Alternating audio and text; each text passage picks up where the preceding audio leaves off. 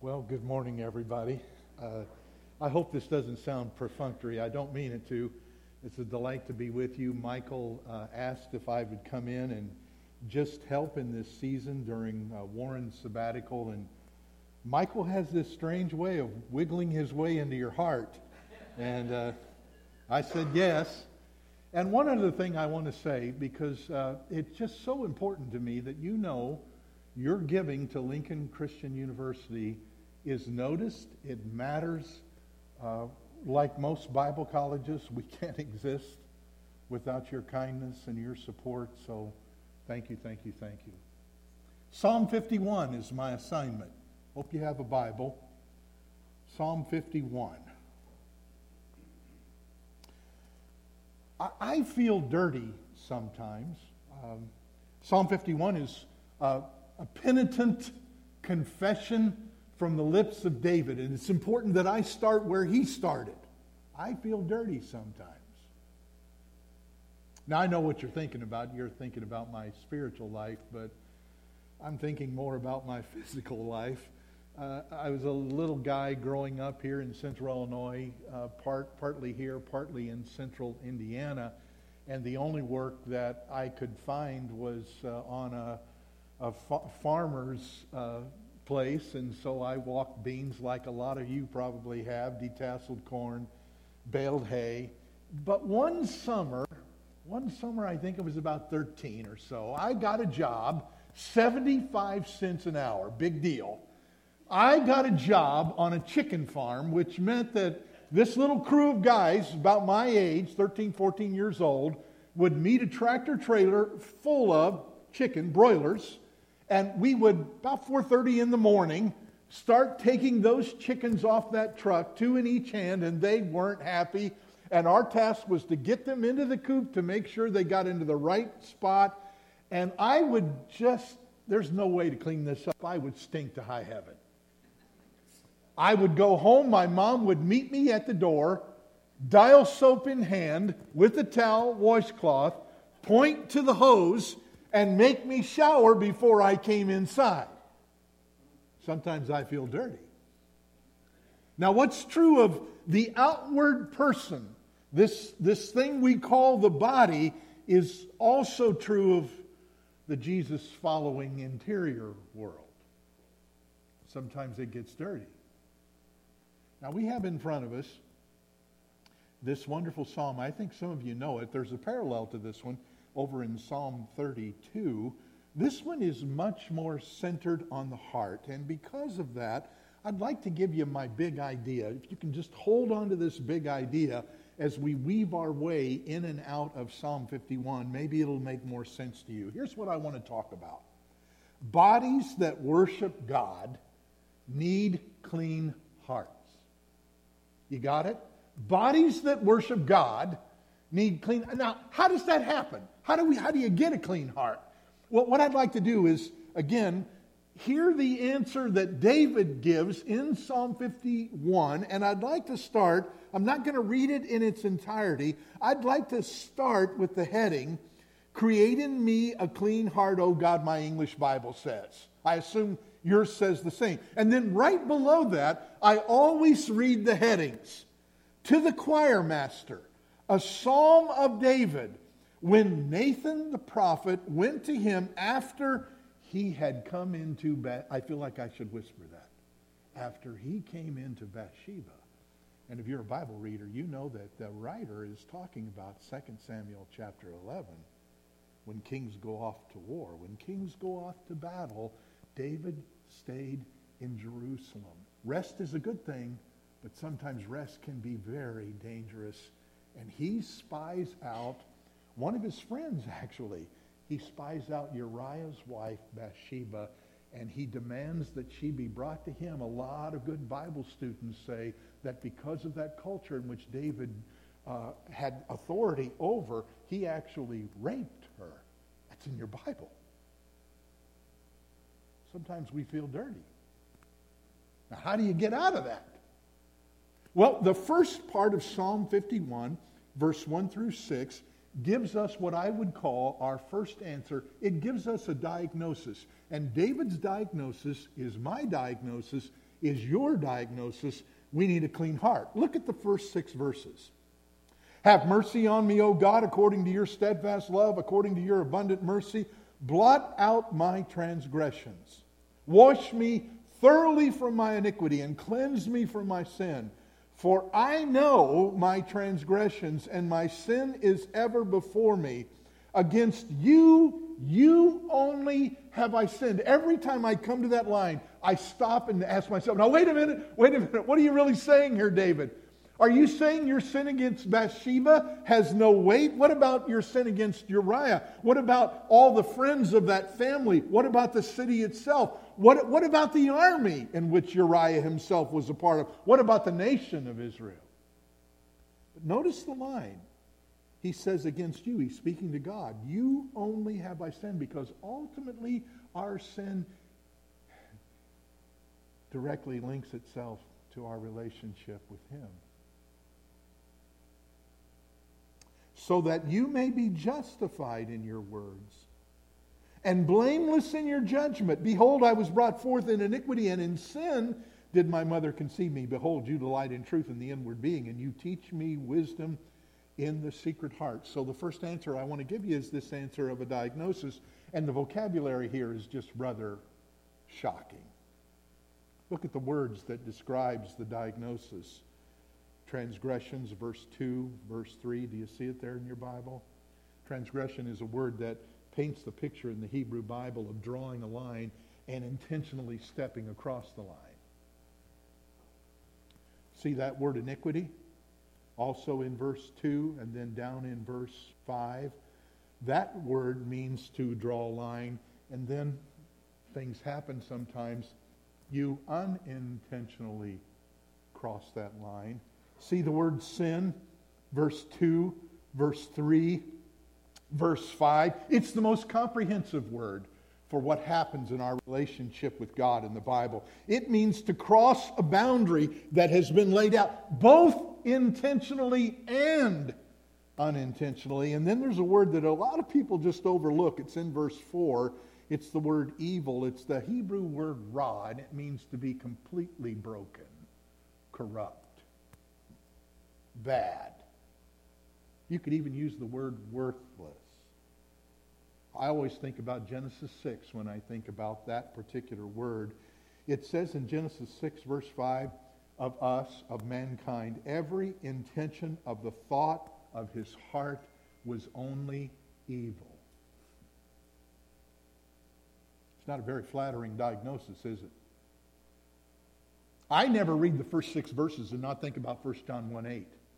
If we say that we have no sin, we deceive ourselves, and the truth is not in us. David is saying his heart is sick. I'm saying, because I want to align myself with Psalm 51, I'm saying my heart is sick. I'm saying I need a transplant. Do you have a defining moment when you first became aware that your heart was sin-wrecked? Do you have a story somewhere in your journey? I was maybe 7. Don't hold me to that. Maybe 8. Growing up in the little town of Hayworth, not that far from here, Hayworth, Illinois, south of Bloomington on 51. And there was a mom and pop, we used to call them dime stores, where you could buy anything that you wanted. And this little mom and pop dime store had these little, I don't know what to call them, but plastic boxes they were filled with penny candy. And the problem was it was on the center aisle when you came in, and a kid like me could reach down and just have had it. And on this particular day, I was with my friend Alvin Martis, who I was never supposed to be with. And Alvin reached into one of those boxes and just stuffed his pocket full of penny candy and took off. And I did the same. Both pockets stuffed full of penny candy. I stole it. I run out of the store, and the clerk is yelling at us to stop, and I'm chucking as much as I can into my mouth, and I'm getting rid of the evidence as I'm running down Main Street in Hayworth, Illinois. I truthfully do not remember what happened after that, except when I went home that night, I felt so dirty.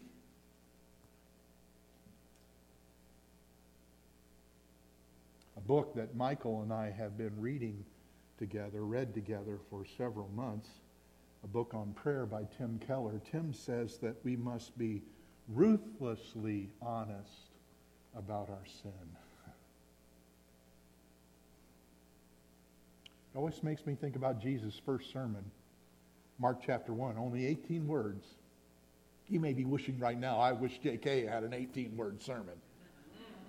Jesus' first sermon was 18 words. The time is fulfilled and the kingdom of God is at hand. Repent. Believe in the gospel. Repent is the diagnosis. Our heart is sin-wrecked.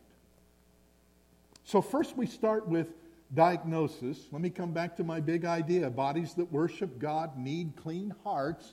What else is necessary? Well, from verse 7 down through verse 12, David begins to describe what I would call, I'm not the first one to label it this way, what I would call an operation, a heart operation. So diagnosis moves to operation. Let's read some of that. Verse 7.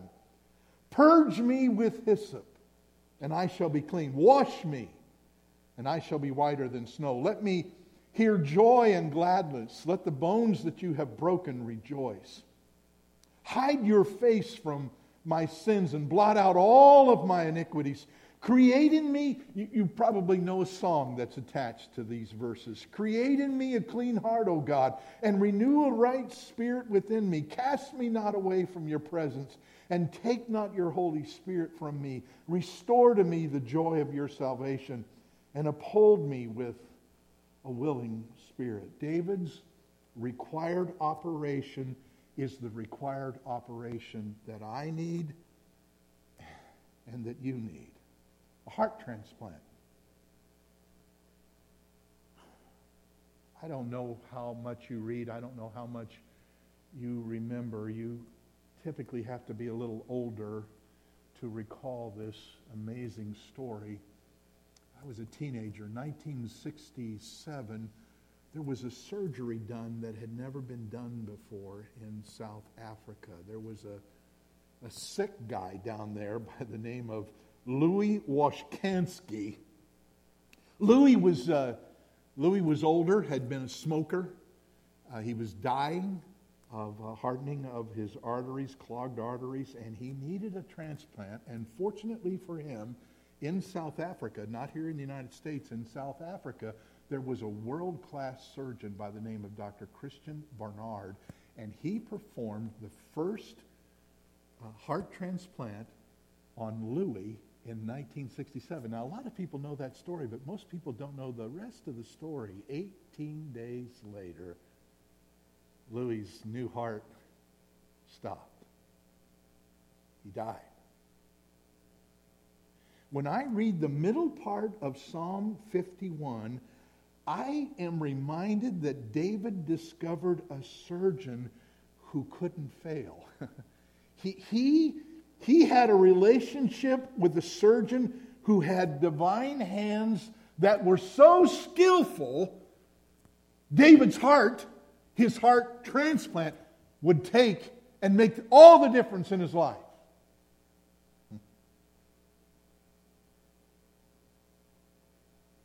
I want you to notice that request that he makes in verse 7. Actually, he says this in a variety of ways. In verse 7, he says, purge me with hyssop. He says, wash me in verse 7. He says, blot out all my iniquities in verse 9. Create in me a clean heart, verse 10. Restore to me the joy of my salvation. Uphold me with a willing spirit in verse 12. But that central metaphor, purge me with hyssop, fits what I'm talking about, the operation that David needed that we need. What do you know about that little image, hyssop? You know anything about it? You may have read something about it. It's a little dwarf bush. It's not much to look at. I've actually seen, my wife and I have traveled to Israel, and we've actually seen that little, it reminds me of a tumbleweed. In the area that Michael's from in Kansas, it's common to see the tumbleweed come blowing across the roadway. It's like that. It's not very big, not much to look at. And if you know your Bible, you know that the hyssop bush was used in Leviticus 14 to be a part of the healing ceremony for lepers. you know your Bible really well, you know that over in Exodus, at the occasion in Exodus chapter 12, when Israel is coming out of bondage, slavery in Egypt, they were instructed to take hyssop, dip it in blood, and paint it on the doorpost, on the lintel of their door, so that when the death angel passed over, the firstborn was not going to be killed. Hyssop's got a long history in the Bible. So much so that in John chapter 19, our king is on a cross, and John says that one of the soldiers, one of the company that was taking care of the crucifixion assignment that day, took hyssop and dropped it in sour wine and lifted it up to the lips of our Savior. That one moment became the opportunity for surgical restoration for every sick heart. So David sings about it. He prays about it. He reflects on that one night he wishes he could take back from all other nights. Sometimes our hearts are just sick, and we need more than a diagnosis. We need a new heart.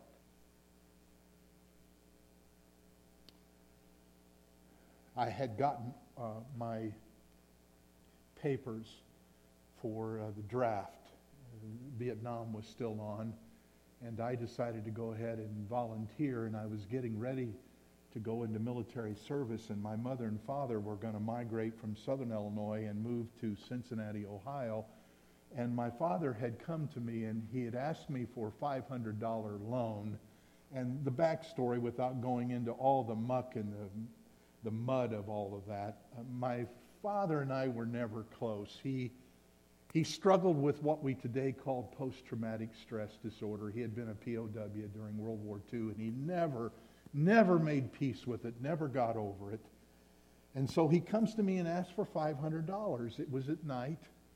They were getting ready to move. He needed the $500 to put down, earnest money, we call it, on that house in Cincinnati. And when he came and said, "Son, can you give me $500?" I bold-faced lied to him. I said, "I don't have it." I couldn't sleep that night. I wasn't a Christ follower, but I understood conviction. Got up the next morning. First customer at the bank was me. Got the $500 out, took it to my dad, gave it to him. Sometimes I feel so dirty. Do you? Now we come to the last part of this psalm. So the first part's all about a necessary diagnosis. The second part's all about a needed operation. Let me come to the third part. Verse 13 through 19 is all about what I'm going to call, again, I'm not the first one to label this, what I'm going to call a prognosis, a needed prognosis. David's prognosis is my prognosis, is your prognosis. Verse 13. Then, he's anticipating this, "Then I will teach transgressors your ways, and sinners will return to you. Deliver me from blood guiltiness, O God of my salvation, and my tongue will sing aloud of your righteousness. O Lord, open my lips, and my mouth will declare your praise. For you will not delight in sacrifice, or I would give it. You will not be pleased with a burnt offering. The sacrifices of God are a broken spirit, a broken and contrite heart, O God, you will not despise. Do good to Zion in your good pleasure. Build up the walls of Jerusalem. Then will you delight in right sacrifices and burnt offerings and whole burnt offerings. Then bulls will be offered on your altars." A lot of people, when they come to the tail end of Psalm 51, say, it doesn't fit. It doesn't seem to have anything to do with what we've just talked about, except that in David's worldview, his life and the life of Jerusalem, his life and the life of the nation are inseparable. They stand and fall together. Can I just cut to the chase? Sin is never a private thing. It always spills over into other relationships. So a prognosis is needed. I want you to notice how vulnerable David is here. Look what he says in verse 16. He says, "For you will not delight in sacrifice, or I would give it." If you wanted me just to, whatever you ask me to do, I would do it. David recognizes pre-cross that he can't do it. He can't do what needs to be done. He's anticipating. Can I say it that way? Because I've read my New Testament. He's anticipating what only Christ can accomplish. David is willing to take his private sin. I'm going to whisper this because it's so holy. He's willing to take his private sin and confess it in public. His heart is resolved to be right with God.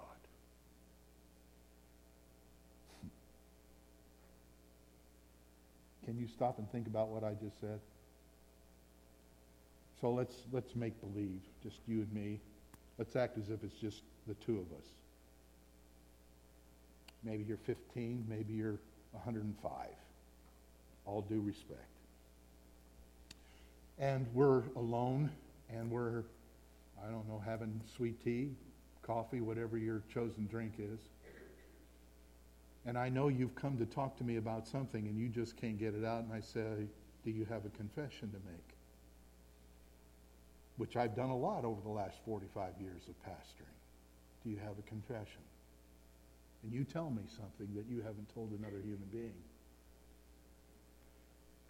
And I write it down, and I bring it back here and craft it with some help from the musicians. And next Sunday, we sing a song about your private sin here at Berlin Christian Church. You'd want to kill me. You know, that's in your Bible. That's what David does. He gets the musicians together. He reveals, as if they didn't already know it, what he himself had done with Bathsheba, let alone the murder of Uriah and the subsequent cover-up. And they sing about it. This psalm is all about the heart. Did you notice 3 times, verse 6? Behold, you delight in truth in the inward being, and you teach me wisdom in the secret heart. Verse 10, create in me a clean heart, O God. Verse 17, a broken and contrite heart, O God, you will not despise. 3 times. It's the way the Bible emphasizes things.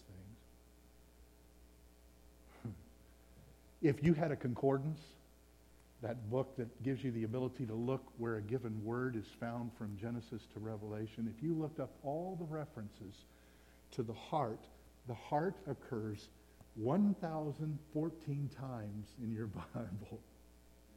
And if you're looking at it from a biblical worldview, the word heart really means mission control center. It is, if I could use computer language, from the Bible's point of view, your heart is your hard drive. If this isn't right, nothing's right. It's why the psalm moves from a diagnosis to an operation to a prognosis. You ever feel dirty? I should have Sue, my wife over here, tell this part of the sermon. I ought to just sit down and let her tell it.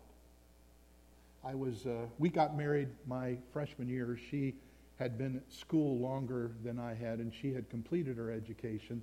And I came, I was almost 24 years old when I came as a freshman to Lincoln, and I wanted to take Greek because I thought Greek, New Testament, the language of the New Testament writers, would help me be a better Christ follower. And I was so excited about it.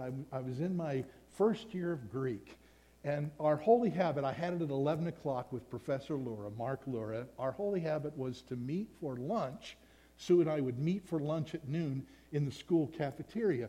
And on this given Friday, I was taking a vocabulary and translation test at 11 o'clock with Professor Lura in the classroom.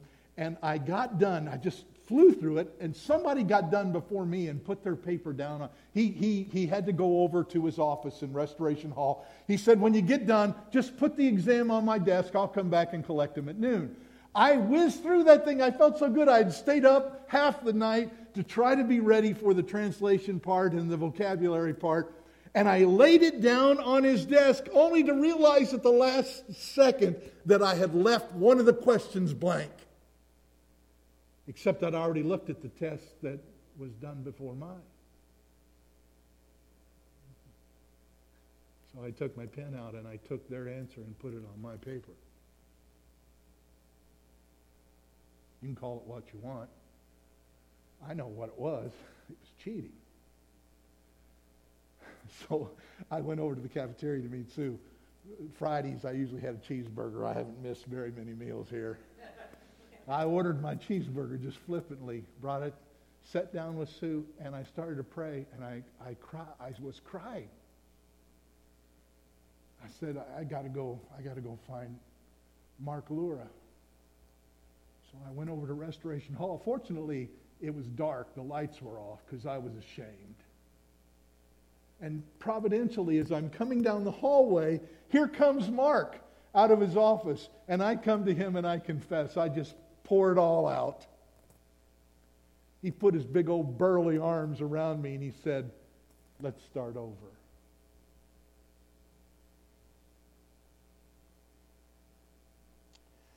If I could take a New Testament verse and lay it over the top of Psalm 51, I would lay over the top of David's confession, my confession.